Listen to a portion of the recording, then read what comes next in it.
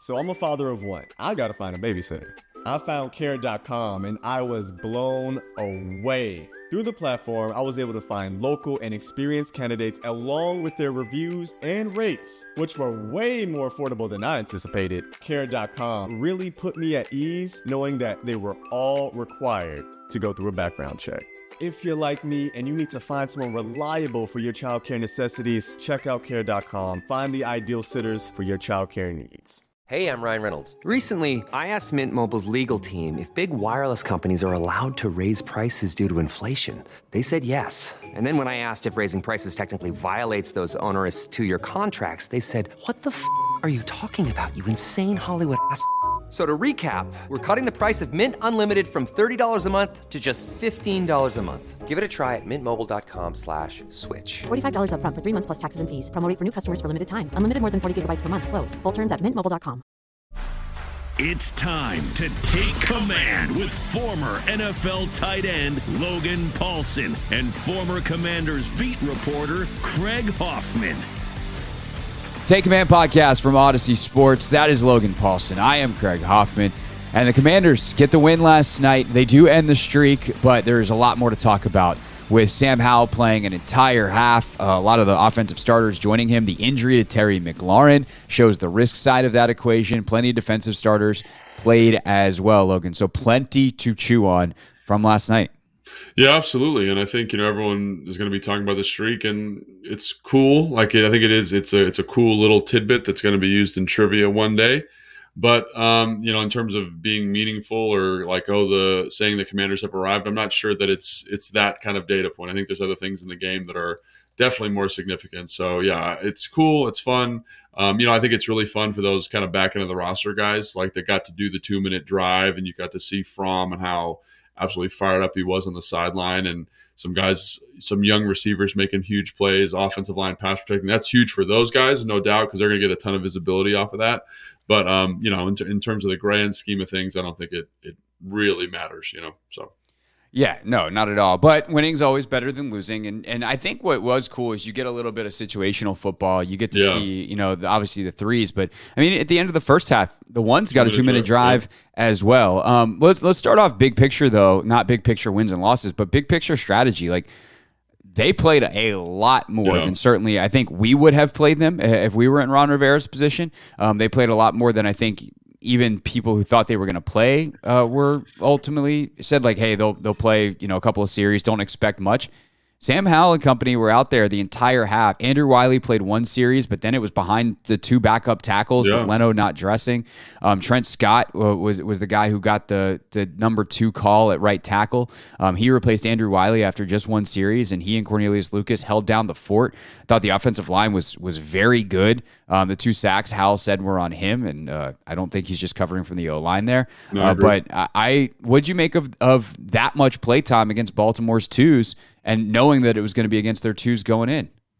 Yeah, 43 reps, man. That's a lot of reps in a preseason game for anybody, And so I don't know. I think it's something that I think we wanted. I don't know if we wanted him to play that much, but I think we both acknowledged in the pregame pod that it would be better if Sam did play. And I think this is one of the reasons why. You just get him seeing NFL defenses. You get him working the chemistry with Terry and Jahan and Curtis. And again, in some ways, like, people are like, oh, it's against the 2s. And I'm one of those people, like, this isn't real football. This is not what he's going to be seeing on Sundays. But, in the same way that you would scale a workout or you scale, anything in your life, right, to kind of work up to that elite level of stuff, like, this is a really nice thing to do. And people say, well, why is that, Logan? And for me, one of the things that I think is tremendously valuable is you get the quarterback seeing and going through progressions against a very good defense. It's going to be maybe not quite as good as what he's seeing in practice, not quite as good as what he's been seeing against, like in the joint practices, but it does allow him to kind of work the drill in a way that he hasn't been able to work the drill. Like, one year I remember we did with Mike, what we did is we kind of split the team up in terms of 1s would go against 2s and 2s would go against 1s. Like, 2 offense would go against the 1 defense and vice versa. And we had 2 completely separate practices. And that was the year that, like, I got really good at football, honestly, just because I got more reps. And I think that's what you're seeing with Sam. Is like you're seeing him get more reps against a pretty good defense. And again, like, the rush isn't going to be what it's going to be. The coverage isn't going to be what it's going to be. But I think like those reps are super, super important. And, like, would we have played him that much? Would I have played him that much? Probably not. But again, like, I think I think Ron understand how important it is for him to get those reps. And I think for his development, it just gives you like a confidence going into week one that like, hey man, like he's seen it, he's done it, he's looked great, he's looked sharp. And so, yeah, that's kind of like my thought on that. Yeah. I mean, they're not as difficult reps as will be, I don't know, Arizona's not very good, but against, the best teams in the league, obviously, against ones and even against Arizona, like these are backups compared to what Arizona's got, which they've got, there's no Buda Baker out there last night, right?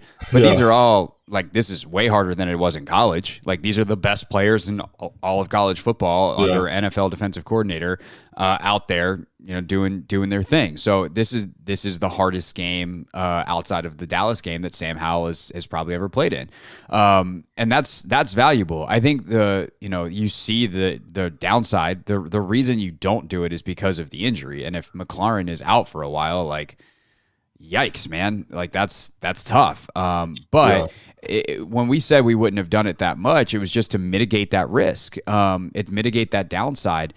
It's not to say that this wasn't valuable. And I think that kind of can get lost in the argument. It's like, oh, well, he's survived. Now you're saying it's good. You said it was, not worth it. And, it's easy to say after the fact when the risk does not, go that direction that, oh, well, you guys were wrong. And it's like, no, the risk was there the whole time. It was just a matter of percentages and you didn't want to end up on the wrong side of it. But now that it's done, now that Sam gets out of this game clean, I think you can definitely talk about the value of these reps and what you saw. And I think what you see, a couple things that really impressed me, obviously some of the quick game stuff, gets the ball out quickly, on time, on target. And I love how there's answers in this offense for the quarterback. Sure. Aikman regarded on that in the broadcast as well, that, when you watch the Kansas City offense, when you watch this offense, you see the answers there quickly. And I think Sam in those situations did a good job of getting the ball out to the right place. You're locked in on one guy. It's there. You make the throw. If not, you quickly get to the next. And I thought he was good on that. But I think the biggest thing, Logan, for me that I was impressed with was how confident he was in the offensive line. He never panics. And, there are times that he scrambles, but there's times, and like that's the right play. But there are times that he knows pressure is coming and he's like, they're going to pick it up. And often you see quarterbacks, when they know pressure is coming, even if the O-line picks it up, they still feel rushed. They still feel hurried. And there were times last night he's just like, all right, we got it. Like, I'm going to sit back here and let these longer routes develop because now their numbers down on the back end. And some of their bigger plays come against pressure that the O-line and the backs pick up. And Sam's willing to just sit there and let the protection do its thing and dart a ball to someone down the field from the pocket. Yeah, and I think that's another one of the advantages of working in this situation is because like you get to build a confidence in the O-line. Like just think about how it looked against Cleveland.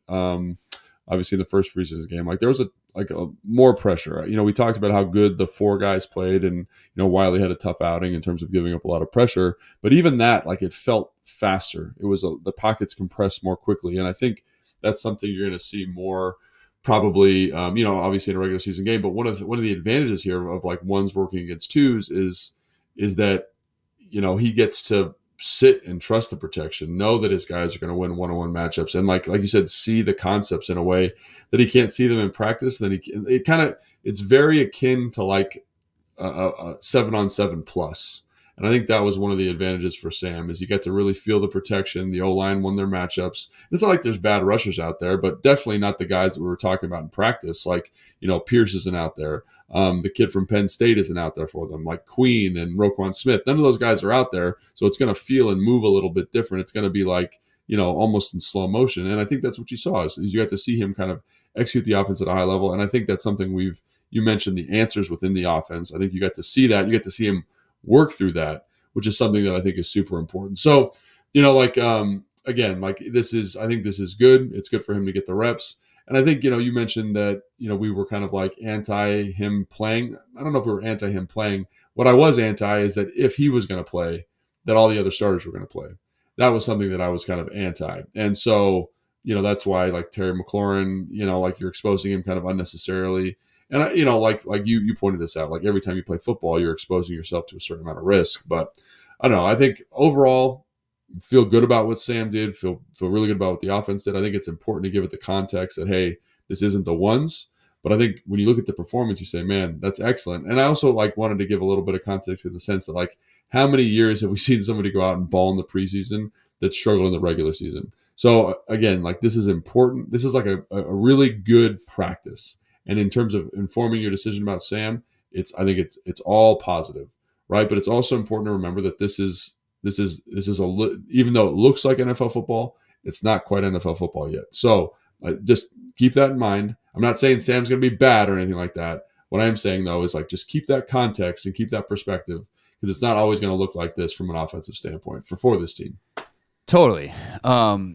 We've used this phrasing before, but you can only take the test that's in front of you, right? Sure, yeah. There's nothing he could do last night that could make us go oh yeah, this guy's going to be great in NFL football, or he's crushing NFL football, because there wasn't regular season NFL football to be played last night. It's just that he had to play preseason, and that he did a good job of it. He did a great. He did, and to be clear, he did excellent. He looked excellent. To your point, he had the couple where he kind of, there's a pressure, it's empty, he takes a sack. I think he did that twice. Don't love that, but that's him learning as a young football player. Can we walk through both those sacks real quick? Selling a little or a lot?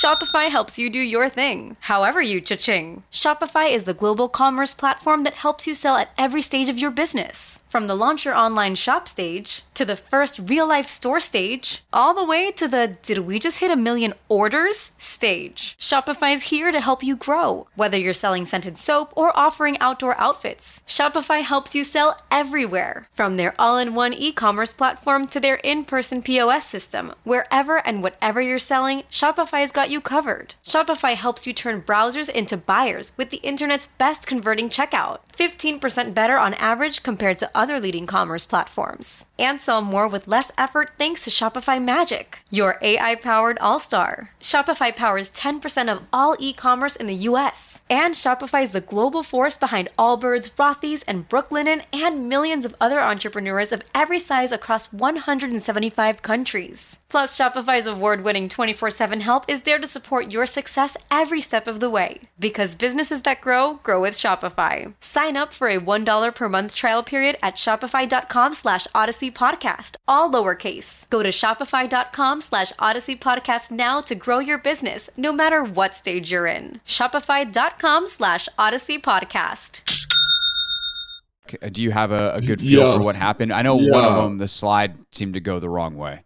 So let's see if I can remember correctly. On the first one, basically, it's the same pressure that got him against, or a very similar pressure, not exactly the same. It's the same pressure that got him against Cleveland. And so what they did is they basically brought a 4-man overload to a 3-man slide. So they're in kind of a pseudo. I think it's empty. I don't remember exactly where the back is, but they have a 3-man slide. So the center, Cosme, and the right tackle, I think was Foster at the time, are working to the right.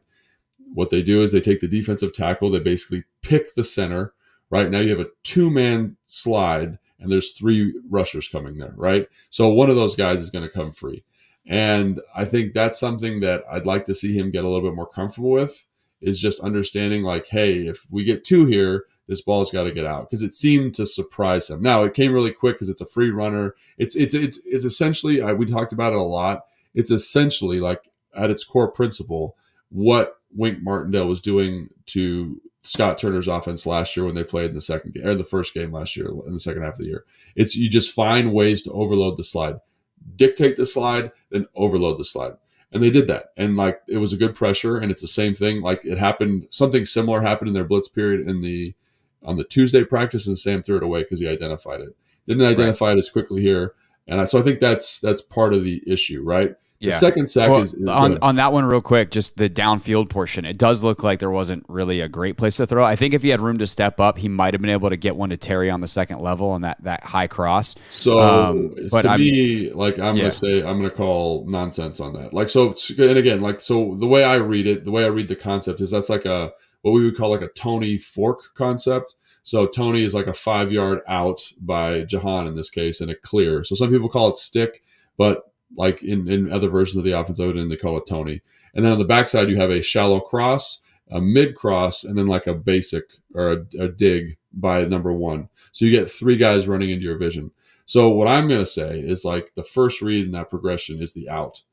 The receiver and that one I don't remember seeing on the replay. So if that one was open, that's the one I couldn't see on the because they showed the like sky cam from behind replay, and that one was out of vision. So for me, if that on that out, like the receiver, the receiver, I think it was Gibson to the far right, outside releases, which is exactly right. The corner carries.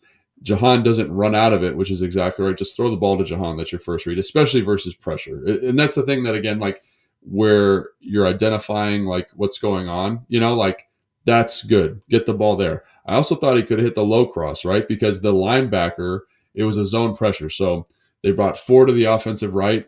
They dropped the left defensive end out. The middle linebacker had to push to the out route, who is Jahan in this case. So there's a huge void right over the middle of the ball where you can throw to the cross, or if that backside safety starts cutting, which he didn't cut, but like there's a nice window there for Terry too. So I thought he could have hit the out, he could hit the cross, and he could hit the mid cross is what I thought. So to me, it's just like he didn't, and that's something that you do pre-snap. You identify the pressure pre-snap and the ball, and you say, okay, where's my option? And again, you're not saying this is going to be a completed pass, right? It's just, can I get the ball out of my hand? Right. And that's what I was going to say is like, I don't know, especially the stuff over the ball that I feel like I had a better sense of. I got to go back and watch it, admittedly, on the out and in general. But and it's not on the stuff over the ball. Clear, it's not super clean. Yeah. I'm saying like it's there's enough space to get the ball out. Whether it's completed or not is different. And that's what I was going to say is like, you've got to get it, whether it's completed or not, or you throw it at his shoelaces, like you've got to get the ball out. You can't take the sack. And that, that there 100% is time for. It all happens very quickly. There's pressure in the face, but there's enough time to get it at someone's shoes, even if you can't get a completion. And like you said, if you can recognize it pre-snap and you see the good release by Gibson, say on the out, then you should hopefully be able to get a completion. Yeah, and just to be clear, Gibson's outside releasing on a go, so the corner's going to get wide with that. So there was a pocket there I thought he could throw to Jahan, who's on the out. But again, like that's one of the things that makes like Tom Brady, Peyton Manning, Drew Brees elite, is because pre-snap they did such a good job of identifying what the coverage was. I mean, you've seen those clips floating around on Instagram or YouTube where Tom Brady tells the back, "Hey man, it's Tampa 2," like before the ball's even snapped. "Hey, I need you to get to, hey, it's Tampa 2, get out." And like that is what makes Tom Brady super special. That's what made, like, I remember hearing stories about Peyton Manning or Andrew Luck even identifying blitzes just based on rotations and keys or whatever. I don't even know what they're looking at because it all looks the same to me. But that is the elite ability that says like, okay, we're getting this 4-man overload. Where's my hot? Okay, it's the Tony. Let's get the ball out real quick. Like catch and throw kind of thing. Because we're not going to be protected. There's 4-man rushing to 3 protectors. Like someone will be coming free. Now, I don't know exactly how the O-line is supposed to pick that up. Sometimes you're supposed to squeeze it. Usually you don't squeeze to a slide. Actually, I've never seen anybody squeeze to a slide. But again, I'm assuming the O-line did that correctly. I think that's on Sam. Again, get the ball out. And again, that is something we've talked about a couple times in blitz periods and stuff like that. That has to be the hardest thing for a young quarterback, especially with like these kind of amorphous defenses. Like that's a zone pressure, right? It's very, very complicated. So, and also I want to point this out. If they were prepping this blitz and they knew that was going to happen, like what they would do is that left tackle who's getting the dropper would squeeze down and they could make that a full slide and they could probably pick that up. So again, like if they were game planning this pressure, I don't think it's as big of an issue, but for the preseason game, obviously they weren't able to kind of, work their magic and get it picked up. So, yeah. Aaron Rodgers also famous for going to the line, walking up to it. And like in the same way, same, demeanor as most quarterbacks point out the mic, he'll just go, "You're blitzing, you're dropping, you're blitzing." And linebackers are just like, "Do I do what he said? Because that's what I was supposed to do. Or do we try to mix it up? Do we?" Oh, damn it. He knows. Second sack seems like everybody slid right. It's a 4-man pressure and a 5-man protection. And someone comes free on the left. Yeah, that was outside. That was literally that one was exactly the same pressure that they got versus Wink Martindale, where they basically run I'm trying to remember. They had like a true nose, if I remember correctly, and then they bring 2 guys inside the end who's dropping. So when that happens, the guard, so they basically had 3 rushers to a 2-man, to the man side of the protection. So we just talked about the slide side where 3 guys are pushing. This one, there was 3 rushers to a 2-man protection. So Cornelius, when he gets that internal rusher, has to squeeze that because it's to the man side. The quickest way to the quarterback is the inside gap. So you protect those up. You leave the outside rusher for the quarterback, like understanding that he's got to identify, hey, I'm hot here, and he just doesn't see it, right? And again, that's a youthful thing. That's something you're not going to game plan as much in this situation. So I'm not going to like crush Sam for not identifying it. But those are the issues, right? Those are the things that come up. They come up in blitz period. They come up all the time. It's hard playing quarterback in the NFL. It's especially hard when you're not prepping for it. So I think the O-line handled both of those about as well as you could handle, and it's up to Sam to kind of say, hey, the ball's got to get out. Yeah, I will say something that Sam did well on that one, though, is he recognized it immediately post-snap and cocooned. He protected the football. He didn't try to do anything crazy. He's just like, all right, well, I'm dead on this play. Let's minimize the damage. And there's points for that. Sack fumbles, very bad. So at least he gets that credit on that sack. But he said on the sidelines to Lisa Salters and repeated after the game, and apparently he told Ron the same thing, that both the sacks were on him. Yeah, and I would say yes. Like looking at how the O-line blocked it, look at their rules from training camp. Yes, I would say they're both on him. But again, I would also say that's not entirely true in this sense. If you're prepping these blitzes in the regular season, you will have more answers than what they're doing. We're just like, hey, we're in empty. You got to squeeze this. Sam, figure it out. It's like we might use a dummy cadence. We might use a false cadences are great to show blitzes, right? That allow us to check to a different play or allow us to alert a hot or allow us to get to a different concept. So I just think like it is Sam's fault, but also he doesn't have every tool, every club in the bag available for some of this stuff. So while that is Sam's fault, I think that's part of it. So yeah, definitely. And that's probably, apologies for the inequitable time on 2 mistakes on a night where he was largely fantastic. No, yeah. But the offensive line's been a huge talking point.